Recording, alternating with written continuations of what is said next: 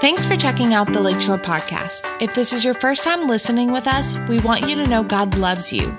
We want for your hope in Jesus to be renewed and for your faith to come to life. Wherever you are joining us from, we hope this message encourages you. Closing worship, I just want to encourage you. There's power in lingering. Someone say lingering. In lingering longer than we have to. And one of the passages, we actually talked about it on Wednesday night in our student ministry, but I've been so captured by is this passage in Luke 24. And it's about these two guys who were on this road, the road to Emmaus, and they're walking and they're talking about the things that were happening, the crucifixion, the resurrection of Jesus. And the Bible says they didn't even realize it was him, but Jesus showed up. By the way, here's power, the importance of being in a connect group, of surrounding yourself with godly people and having conversations, talking about the things of God. Jesus just shows up and he begins to speak to them and talk to them. And I've been captured by this point in this passage where the Bible indicates that Jesus is like, all right, well, hey, it's been a good talk. It's been a good walk. I've enjoyed going on the river walk with you and looking at the Catawba River. It's been a good time. I'll see you later. And the Bible indicates that Jesus was perfectly content to move on. But the Bible says these two men, they constrained him. They said, no. Maybe just share a meal with us. And the Bible says as they constrained him and as they begin to dine with him, that their eyes were opened. I wonder how much we miss that God wants to do. I wonder how much we miss that God wants to show us.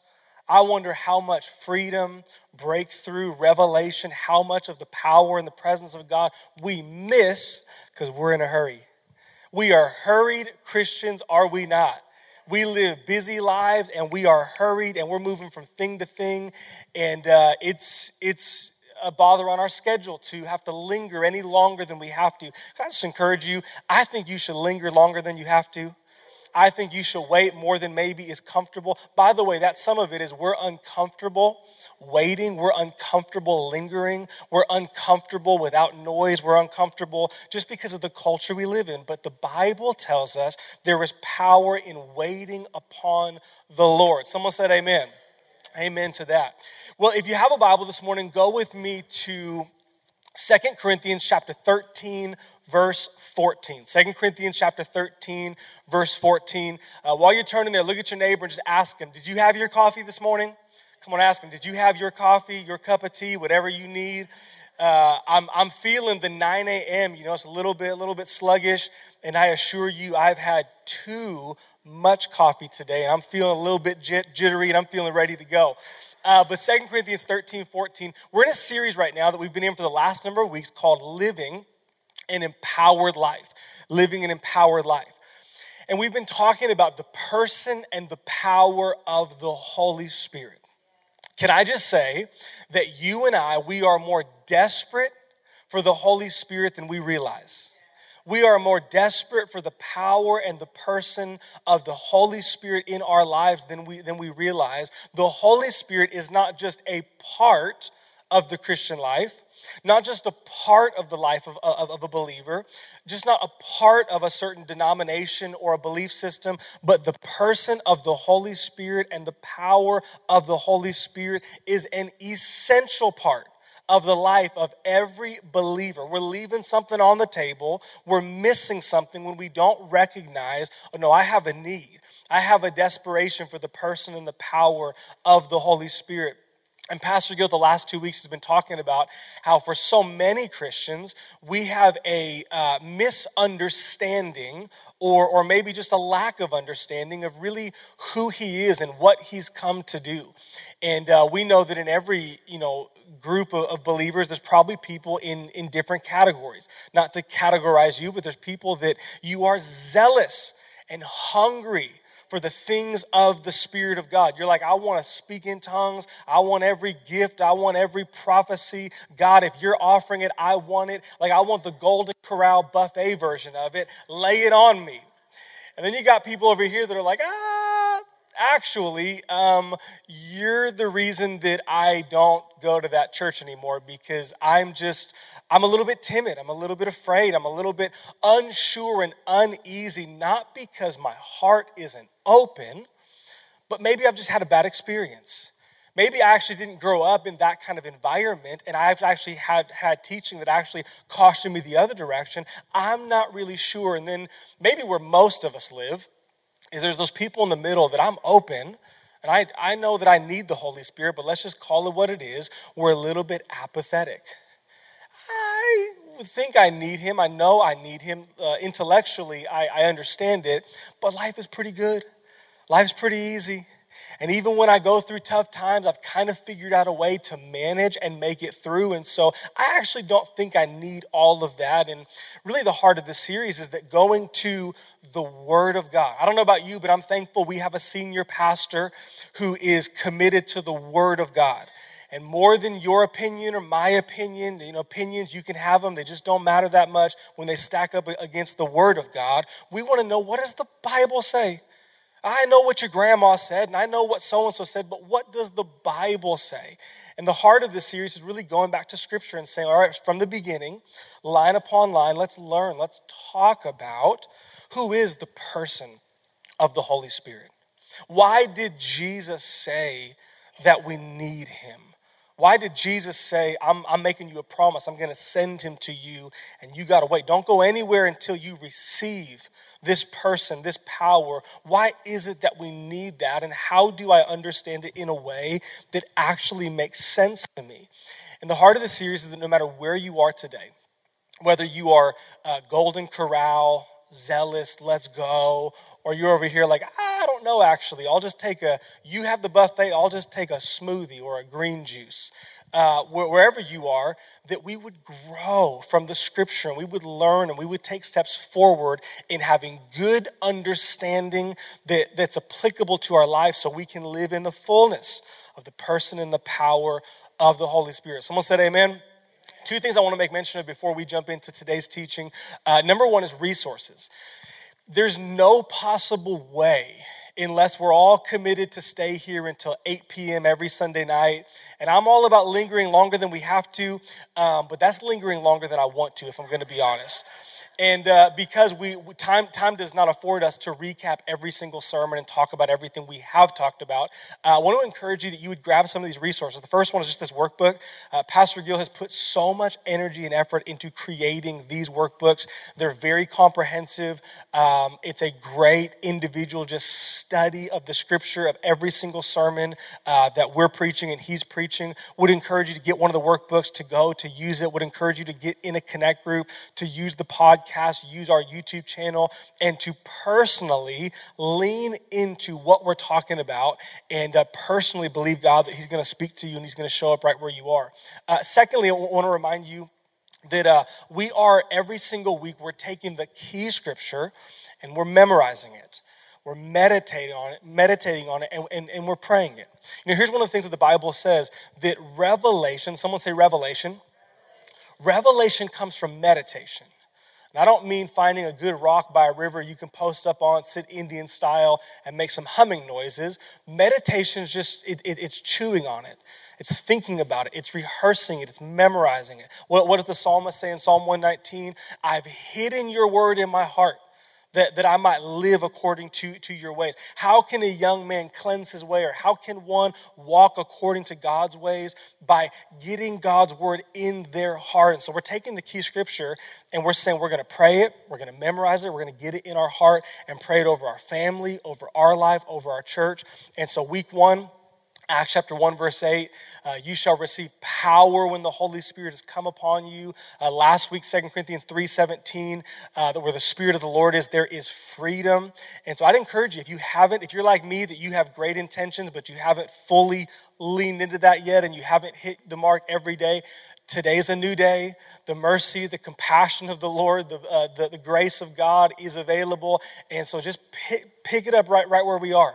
And go back and grab those scriptures. Can you just imagine, by the way, and then we'll get to the sermon, I promise. Can you just imagine if at the end of these 12 weeks Just because you every day took this little scripture, they're not hard, they're not long, they're not laborious, and you memorized them and you prayed them, can you imagine in 12 weeks having 12 scriptures about the person, the power of the Holy Spirit, not only memorized, but in your heart in a way that he's able to give you continual revelation, continual understanding, continual awareness, so you can keep, there's power in getting the word in our heart. And so I would encourage you that you would join us in that.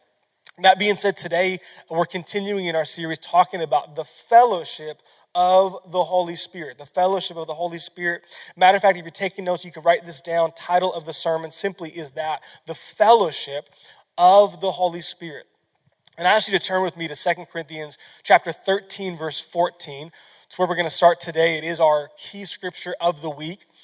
The Apostle Paul is writing and he says this: "The grace of the Lord Jesus Christ and the love of God and the communion of the Holy Spirit be with you all. Amen." Read it one more time. He says the grace, someone say grace. The grace of the Lord Jesus Christ and the love of God. Someone say love. And the love of God and the communion. You can translate that word fellowship, and the communion, the fellowship of the Holy Spirit be with you all. Amen. You may be aware of this as you turned in your Bible this morning, but 2 Corinthians 13, 14 is the concluding scripture in the concluding chapter of 2 Corinthians. These are his final words in this letter. How many of you know that final words, they hold a little bit more weight? That concluding words, they're kind of important. For example, how weird, how inappropriate, how awkward would it be if I got to the end of the sermon this morning and we did our last point and I read the last scripture and said, "All right, well, see you later." You'd be like, that felt kind of odd, kind of inappropriate. Oh, he's the pastor's son. Oh, that makes so much more sense. Pastor's kids, they need so much prayer. It would be, pastor's kids get a bad rap. And I'll be honest, some of that's true.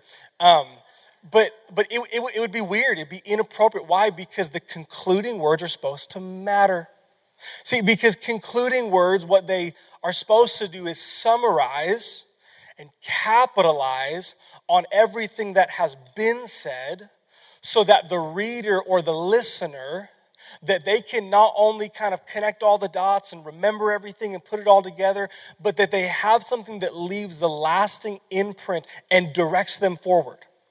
The Apostle Paul, his concluding words in this chapter, in this book, are, "I'm praying for you. My desire for you, my heart for you is that you would continue in. You'd be strong in. You'd be confident and constant in the grace of our Lord Jesus." Brandon, what is the grace of our Lord Jesus? The grace of God, it's the unearned, undeserved, unmerited love, blessing, and favor that has freely been poured upon you. Not because of what you've done, but because of what Jesus has done. We won't turn there, but you could go to Ephesians 2, 8 and 9. It says, "Therefore by grace you've been saved, not of your own works, lest anyone should boast." Can I just encourage you today? You got to take the pressure off your shoulders, because you are not saved. You are not loved by God. You do not have God's hand on your life because you do good things. You don't have God's hand and grace and favor on your life because you get it right all the time and you never, that's not the gospel that we've given ourselves to. No, the Bible says we've been saved by grace. I love Romans 5, 1 through 2, one of my favorite scriptures. Romans 5 says this: "Therefore, by faith, we have been declared right with God and are at peace with him and are standing in the grace of our Lord Jesus." Can I just tell you today that God's grace is on your life? I don't care if you feel it. I don't care if you're aware of it. Let me just tell you, the reality is the moment you gave your life to Jesus, the grace of our Lord Jesus, it's all over you. The Bible says you're standing in it. You're praying, go, "God, I need grace." And God's going, "Look down, because you're standing in it. It is the reality of every believer that the grace of our Lord Jesus is upon us and we are standing in it. I love Romans because it says you have full access by faith. See, some of you, you're just not accessing it because you don't realize you have it. And so you don't have faith to receive it or access it. But the reality is the grace of God is upon you. Paul says, I want you to be strong and confident and constant in the grace of our Lord Jesus and in the love of God. Can I tell you today, you're loved by God? The Bible says more than you possibly can understand intellectually and really make sense, you are loved by God. In fact, you're so loved by God. John 3:16, one of the most famous Bible verses of every football game. By the way, did your team win yesterday? Every college all the fans are like, yes, we did. And the other ones are like, no, it's why I was at the altar this morning. I just don't know why we're not. But John 3:16 says, God so loved the world. God so loved the world that he gave his one and only begotten son. I love 1 John 4:19 because it says, this is love, not that we love God, but that God loved us. God does not love you because you love him. God loved you before you even acknowledged him, before you even knew or were aware. Romans 5:8 says God, he proved, he demonstrated, he made manifest his love for all of us in the fact that while we were still sinners, while we had not even had revelation or we didn't even know about God, that he sent his son Jesus at the right time. Paul writes in Romans 8:38 and 39 that there is nothing, can I tell you this morning, there is nothing that can separate you from God's love. Some of you think you're a bigger deal than you actually are. Because you think you actually like hold weight in heaven that you can separate yourself from God's love. You're not that big of a deal, my friend. There's nothing that can separate you from the love of God. Paul goes, no height, no depth, no width, no created thing. There's nothing that can cause you to be separated from this love that is all consuming. And Paul says, okay, here's the deal. I want you guys, my heart, my will, my desire, I want you to be strong and confident and constant in the grace of our Lord Jesus and in the love of God. And for many of us, we're like, sounds good, man. Like absolutely 100%. All right, who wants Red Bull? And we're okay to stop right there, but Paul didn't stop right there, did he? See, what occurs to me is that having an understanding of God's love or a revelation of God's love and of the grace while we need it. And in certain areas of our life, it helps us to make decisions and live with confidence. It doesn't help us put one foot in front of the other and live out and do and be everything God wants us to be. I'll give you an example. I have a awareness / I am convinced that I am the son of Gil and Debbie Dearman. You can't convince me. I got too many pictures and too many photo albums that my grandma has saved. I got too much evidence. I know I'm the son of Gil and Debbie Dearman. And I know that my mom and dad love me. However, while that directs where I go to Thanksgiving and Christmas and it gives me some confidence in areas, it doesn't help me necessarily every single day like be a better husband or a better dad. There's things that I can draw from it. There's confidence that I can find in it, but it's not enabling me to do anything. And what I think we should acknowledge is that having a revelation of, man, the grace of God is upon me. Thank you, God, that your grace is upon me, and I'm a child of the Most High God in whom you are well pleased. You love me. While knowing that and having revelation of that, while it does give us confidence in some areas, it in itself is not sufficient for you to put one foot in front of the other and every day be and do and live in and live out the purpose and plan of God for your life, which is why we fall short sometimes. Which is why sometimes we go, this thing doesn't add up. Because I'm like doing all the steps and still I'm not getting the result the Bible is saying that I'm supposed to be getting. And it's because we forget that Paul didn't stop there. Paul said, 2 Corinthians 13:14, he said, I want you to be strong, confident, constant in the grace of our Lord Jesus and the love of God. But I want you to be strong, confident, and constant in the communion, the fellowship of the Holy Spirit. He says, may the grace of Jesus be with you. May the love of God consume you. And may you live in constant communion and fellowship with the Holy Spirit. That word fellowship is a word, koinonia in the Greek, that actually it predates the New Testament. And this word koinonia, really important that we kind of get this definition. It describes two lives. How many lives? Two lives that are woven together for a common purpose. Someone say common purpose. Okay, really important this morning. Let that phrase sink in. Common purpose, common purpose, common purpose. Because koinonia describes two lives that have been woven or brought together close for a common purpose. Let me just pause. It's not in your workbook, but let me just pause for a second and let's acknowledge this. There is a purpose and a plan of God for your life.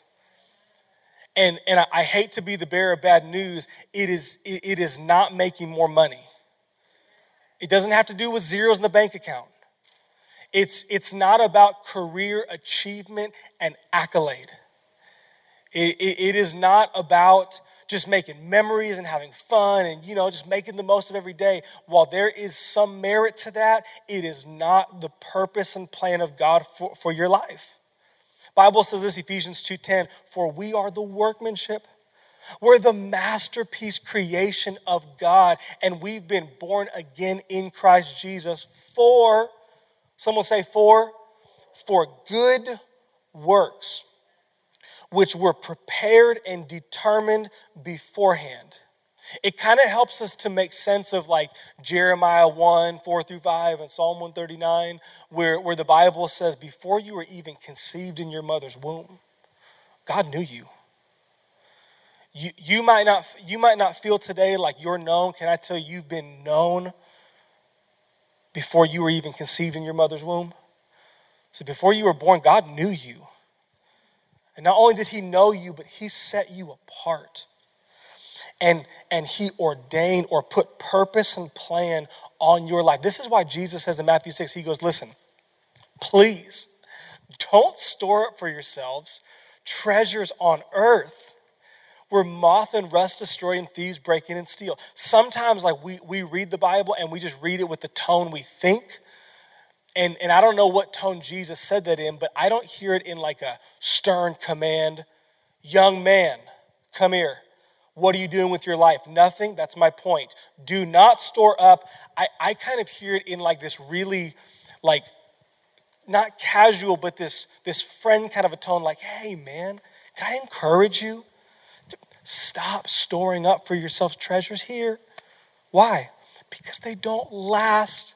They don't actually bring the fulfillment you think they do, but they don't last. They moth and rust destroy and thieves break in and steal. Whatever you accumulate, it's temporary, but rather give your life to a higher purpose. Store up for yourselves treasures on earth. The purpose, the plan of God for our life, it is to come into alignment and to co-labor or be a part of this great co-mission to say, God, I want my whole life to be leveraged to see souls saved and disciples made.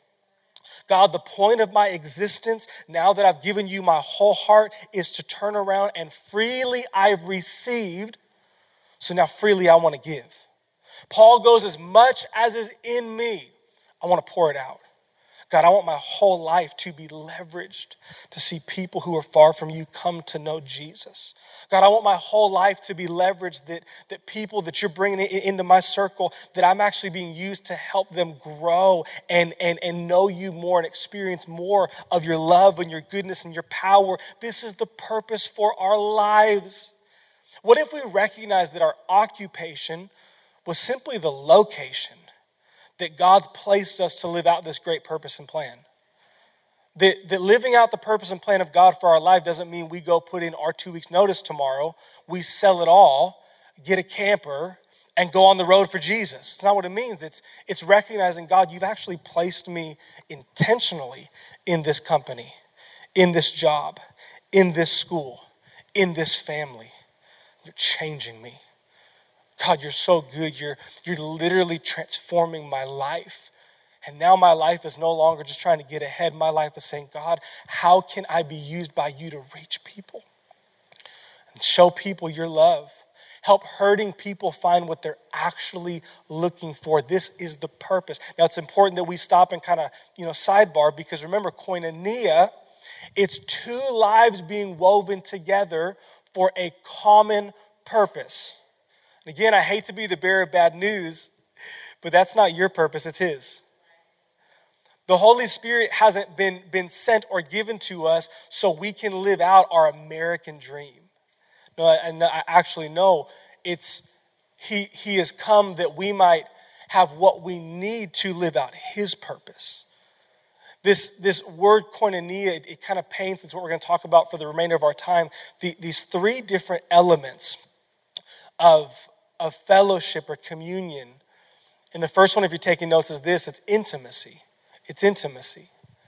This fellowship, this communion, this koinonia, it brings us into greater intimacy with God. In each of these points, we're going to kind of look at an example that it's not directly related to the Holy Spirit, but it paints a picture for us. And if you got a Bible or you're in your workbook, you can go to Galatians 2:9. And Paul says this: and when James, Cephas, who is Peter, and when James, Peter, and John, who seemed to be pillars, perceived the grace that had been given to me, they gave me and Barnabas the right hand of fellowship, that we should go to the Gentiles and they to the circumcised. This word right hand of fellowship, it doesn't just mean like a casual greeting. The right hand of fellowship was not one of the ushers or the greeters. Remember back before COVID, or maybe longer, we had bulletins. Remember church bulletins? You know what I miss most about church bulletins? The restaurants that you get a free drink with the church bulletin. I've been tempted to swing by another church on my way home to get a bulletin so I can get a free drink. But it's not just a, hey, so good to have you here. Here's a, but this phrase, the right hand of fellowship, it's the opening of an intimate circle and inviting one in. See, what you might not realize is that Peter, James, and John, they had a bond that was exclusive almost in nature. Peter, James, and John, these are the three disciples that Jesus pulled closest to him. The other ones were here, and he's pulling them closest to him. Peter, James, and John, Peter in particular, are the ones that God used to birth the New Testament church. These were, elite would probably be an inappropriate word, because it's not that they were better than, but they were being used at a higher level. And they had this is almost 25, 30 years now. By the time Paul writes this, they had this bond of closeness and connection. They weren't just letting anyone into this circle. But Paul writes, when Peter, James, and John, when they could perceive, I love it, Galatians 2:9, put it up again, when they could perceive and they could see the grace that had been given to me. When they perceived and they saw, man, just like us, God's put his grace on this man. And just like us, that God is using us, has used us to reach a whole population, if you will, with the gospel. He's given this man grace to reach people that we actually haven't reached and can't reach because it's not the grace that's on our life. That when they perceived that, they opened this intimate circle. Do you know what it shows us and what it gives us a great picture of what the Holy Spirit does for you and I? Let's for a second just use this as an example. There is no greater unity, closeness, exclusive connection and bond than the Trinity. I mean, Peter, James, and John were together for like 30 plus years, but I mean, God's been together for forever. God the Father, Jesus the Son, the Holy Spirit, the Spirit of God. And part of what koinonia shows us is that because you are now the son, the daughter of God. Because you're not just on the outside, no, you were born into the family. Because you are now a son, a daughter of God. Because God's grace is now on your life. The Holy Spirit, he extends to you and I the right hand of fellowship and opens this intimate circle up for you and I to be a part of. I love this, John 15:15. Listen to what Jesus says. John 15:15, Jesus speaking to his guys. He said, no longer do I call you servants. Sometimes we misstep because I think I'm just a servant of God. Oh, I'm just a servant of the Most High. We're serving him. But Jesus said, actually, I don't call you servants. No longer do I call you servants, for a servant, listen to this, doesn't know what his master is doing. But I've called you friends. For all things that I heard from my Father, I'm making known to you. John 16:14, I love this. Jesus speaking of the Holy Spirit says, he will glorify me, for he will take of what is mine and declare it to you. He's going to bring you into this inner circle and declare what is mine to you. I think one of the greatest pictures of this, 1 Corinthians 2:9, we're going to read through verse 12. But as it is written, eye has not seen, nor ear heard, nor have entered into the heart of man the things which God has prepared for those who love him, but God has revealed them to us through his Spirit. For the Spirit searches all things, yes, even the deep things of God. For what man knows the things of a man except the spirit of the man which is in him? Even so, no one knows the things of God. No one knows the things of God. No one knows the things of God except the Spirit of God. Now we have received not the spirit of the world, but the Spirit who is from God. Why? That we might know the things that have been freely given to us by God. See, when Paul says that I want you to be strong, confident, constant in fellowship and communion with and of the Holy Spirit, part of it is because he wants to bring us into intimacy with God. Number 2, write this down. This word koinonia, it speaks of partnership. One of the examples we have that kind of just paints a really good picture is actually in Luke chapter 5, I believe it is. Luke chapter 5. It says this, for he and all those who were with him were astonished at the catch of fish which they had taken. And so also were James and John, the sons of Zebedee, who were partners. Someone say partners. Who were partners with Simon. And Jesus said to Simon, do not be afraid. From now on you will catch men. Let me catch you up real quick. Luke chapter 5, Jesus, he asked Peter, hey, can I use your boat? Use my boat? I just got this thing painted. What do you mean you want to use my boat? You come with me, but just push out a little bit from the shore, and I want to use it so I can speak to the people. So Jesus gets done speaking. He says, hey, Peter, let's put down the nets. And Peter's like, Jesus, I know you want to live out your greatest catch. What's that show about them in Alaska? The Greatest Catch Wild. I know you're trying to live out that Greatest Catch fantasy, but this is not a good time for fishing, actually. We've been fishing all night.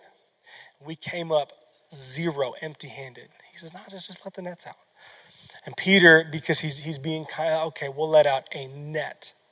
The Bible says Peter lets down that net and catches so many fish, the nets were breaking and the boats were sinking.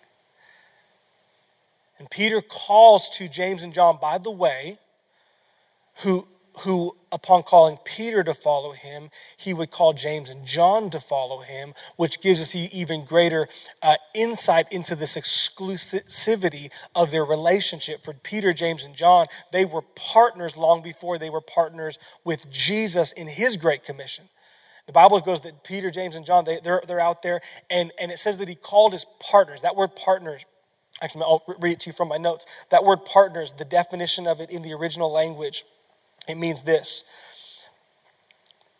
It means One who is in a real or a legitimate business partnership, working together on the same job with the same purpose as a unified team. So this word partnership is not just like, your friends that help you move. It's not just someone that's helping you, to fix your lawn because it's fall and we're going to oversee it. It refers to someone who's in an agreement. It's a legitimate legal business partnership where I'm with you and we have remember, common purpose. Do you know why for so many of us that we feel ill-equipped and unable to really make a difference for God? Because we haven't realized we have a partner in the Holy Spirit. Do you know why we feel afraid and unable and timid to share the gospel and speak God's word? Because we think that we're flying solo. Do you know why we have inclinations that we want to pray for someone, or we want to encourage someone, or we want to take a big step, but we just can't? It's because we forgot that we have a partner and we're trying to do this thing solo. See, we have to realize koinonia speaks to common purpose. And again, the purpose and plan of God for our life, it's not the American dream. It's reaching people and seeing people come to know Jesus. And koinonia speaks and it shows us God has given us his Spirit as a partner, legitimate partner that is with us, co-laboring and walking with us hand in hand. I love this, Acts chapter 1. Verse 4, we read this week 1, but listen to this. And being assembled together with them, he commanded them not to depart from Jerusalem. Well, hold on, Jesus, you just gave us the Great Commission. You just said we're to go into all. He goes, no. But don't go until you wait. Don't go until you linger. Don't go until you wait. He says, wait for the promise of the Father, which he has said you've heard from me. Why do we need to wait? I'm ready to go now. Why can't I go now? Verse 8, he says, because you shall receive power, enablement, dunamis power, enablement you do not have on your own, but you shall receive power when the Holy Spirit has come upon you. And you shall be witnesses to me in Jerusalem and in all Judea and Samaria and to the ends of the earth. The Holy Spirit is our partner.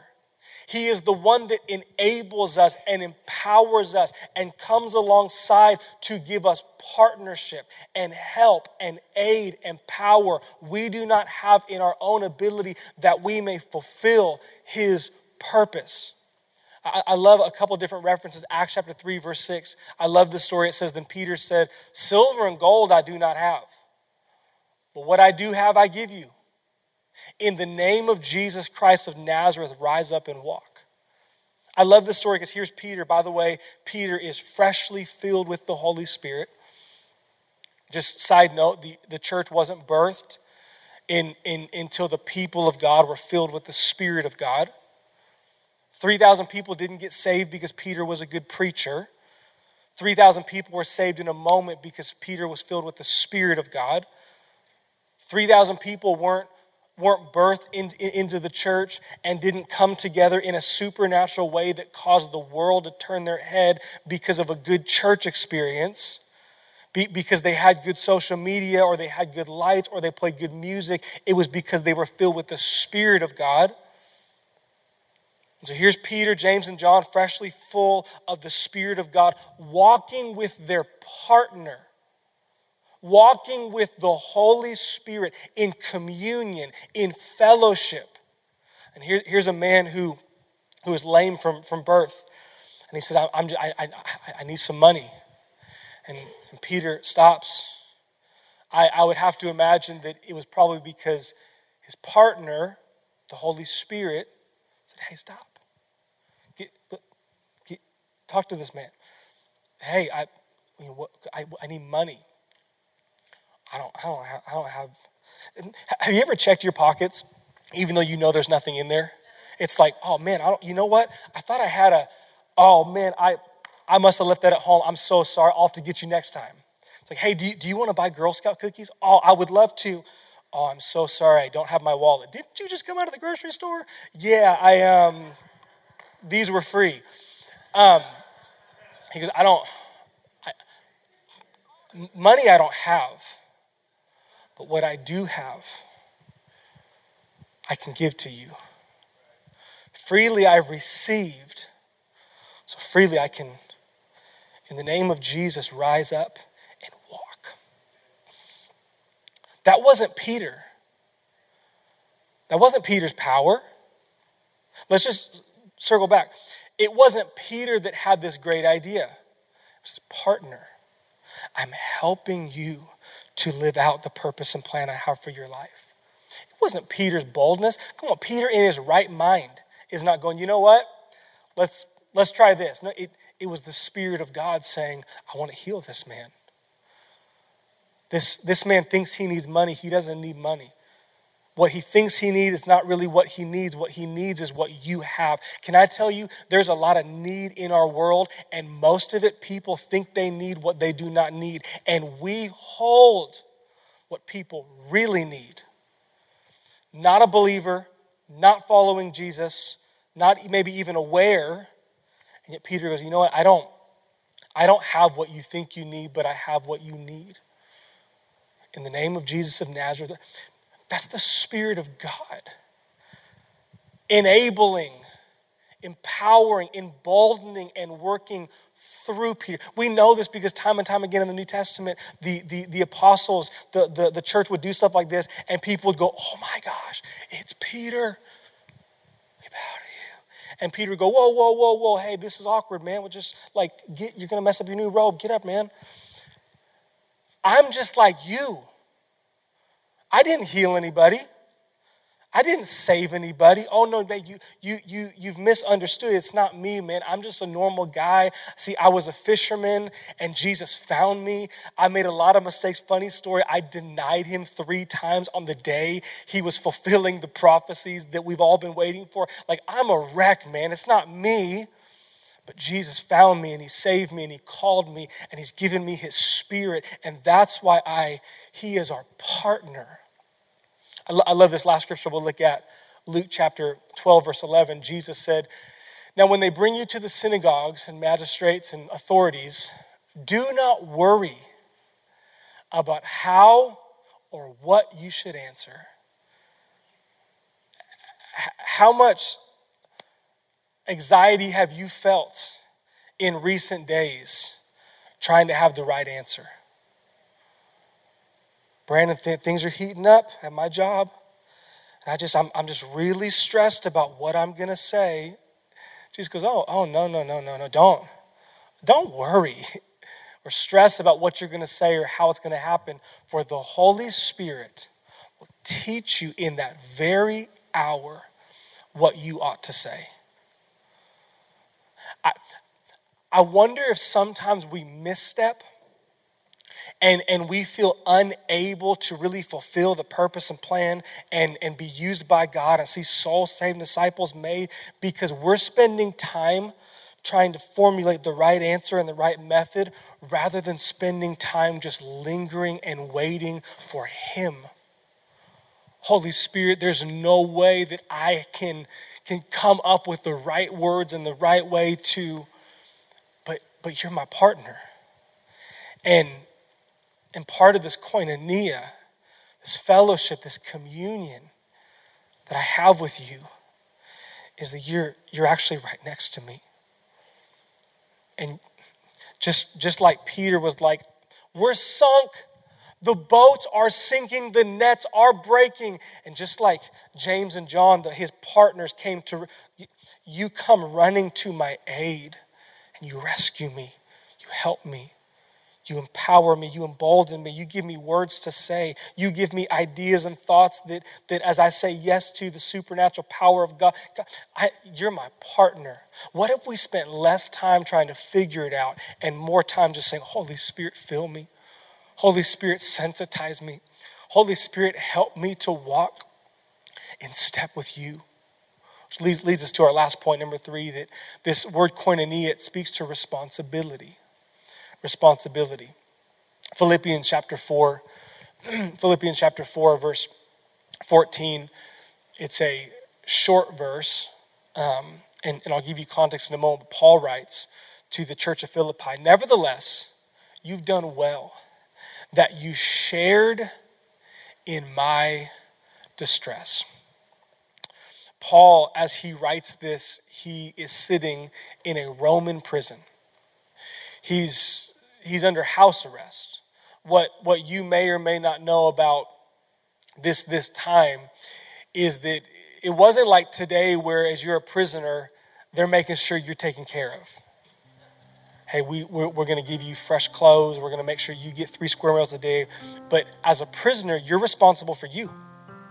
So you better have someone that loves and cares about you enough that they're going to bring you some food to eat. They're going to bring you some resources, because if not, you're on your own. And Paul writes to the church of Philippi, who would have brought him a great financial gift that would have helped him and sustained him in a very dire time. He writes and he says to the church in Philippi, Philippians 4:14, he goes, "Man, nevertheless, you've done well." In other words, thank you so much that you shared in my distress. You shared in my distress.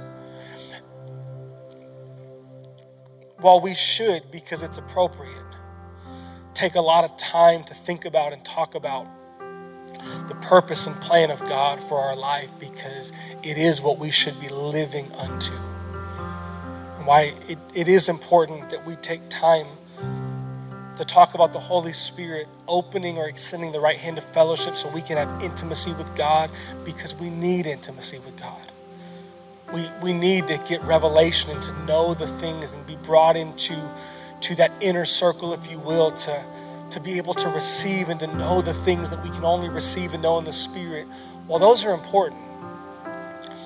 Have you ever just felt like, yeah, but I got some need right now though. I want to live for God's purpose and plan, and I definitely want to be more like intimate with God, but life is really challenging right now. Life is really difficult right now. Have you ever illogically felt alone before? In recent days, I don't mean like this week, but in recent days, last months, years, I've told my wife, it makes no sense. I just feel alone. It makes absolutely no sense, because I'm not alone. Because I got friends and family and people all around me that love me and care about me and support me, but I just feel alone though. You ever felt like the pressure of life just starts to mount?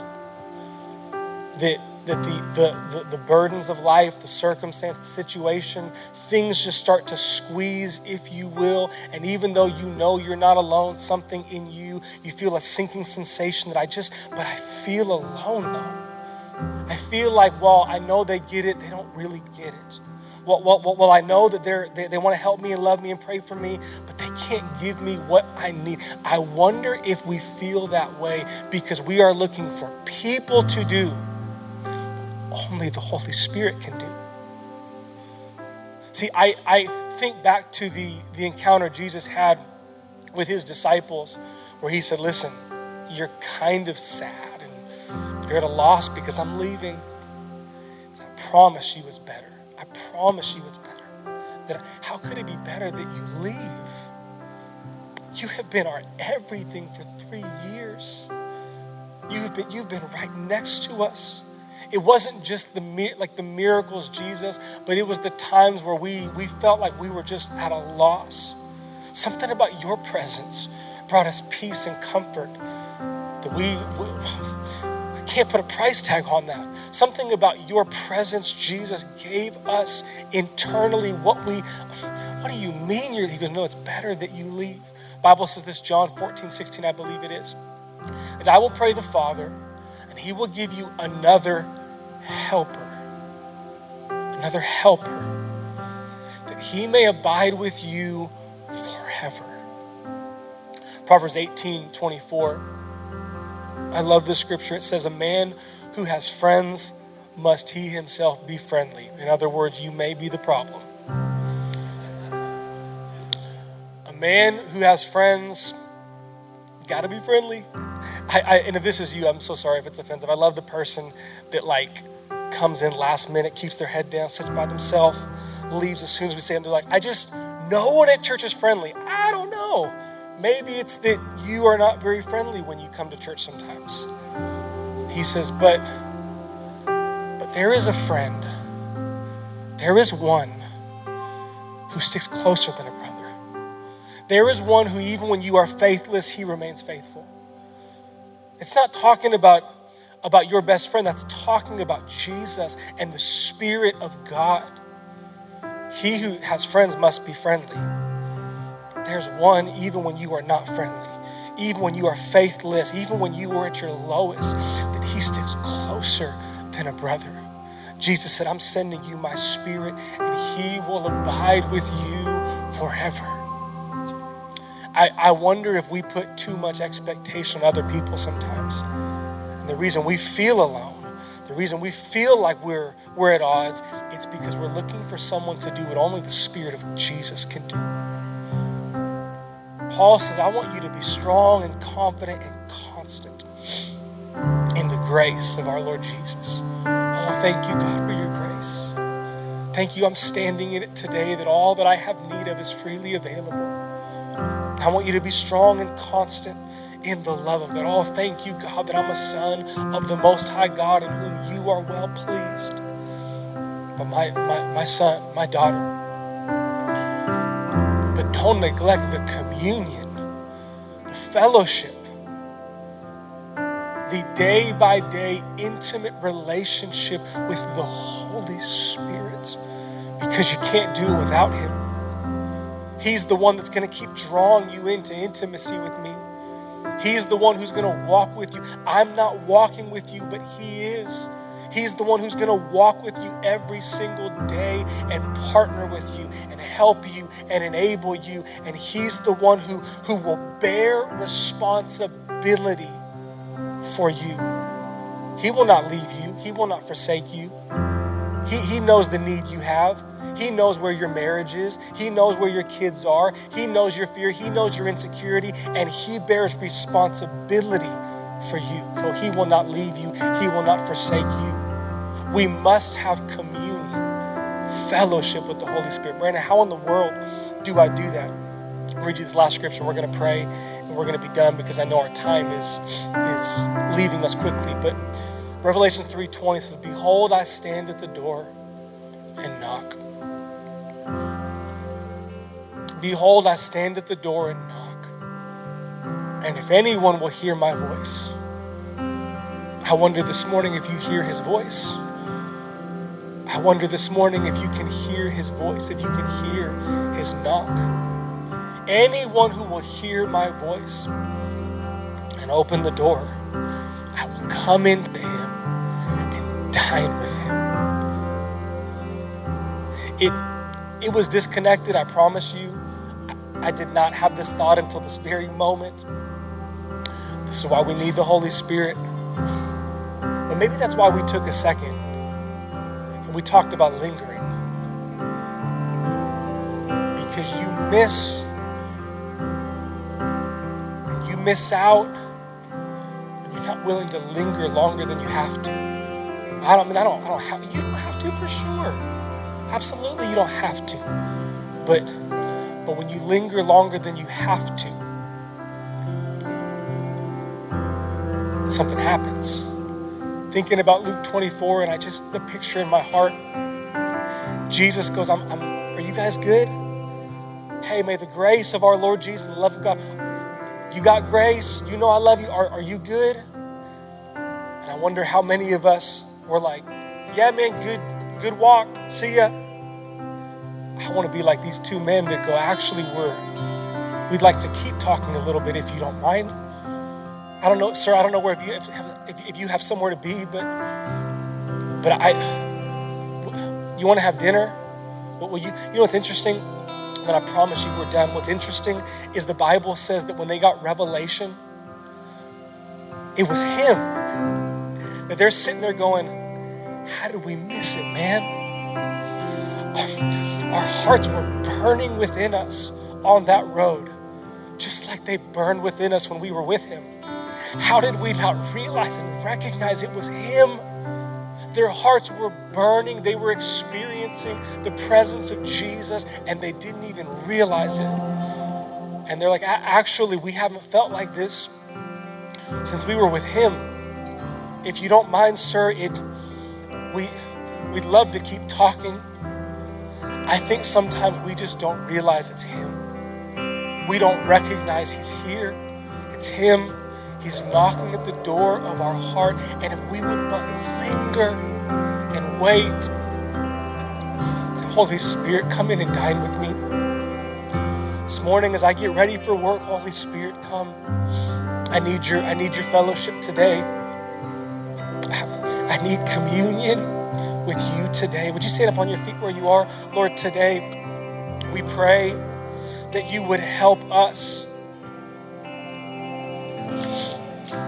Help us, Lord Jesus, to linger longer than we have to.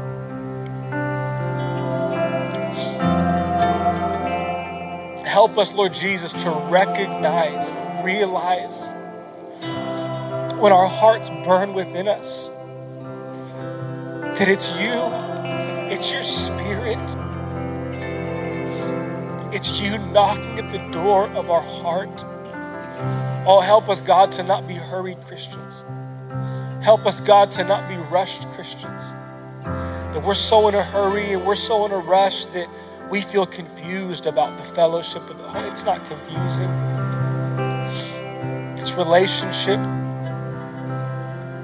And I pray this morning that, God, you would give us not only insight and revelation into the scripture, but Holy Spirit, as our hearts burn within us, would you help us to open the door?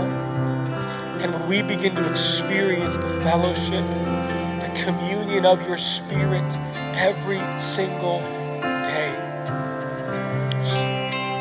Can we just take a moment and can we together just close with this worship chorus?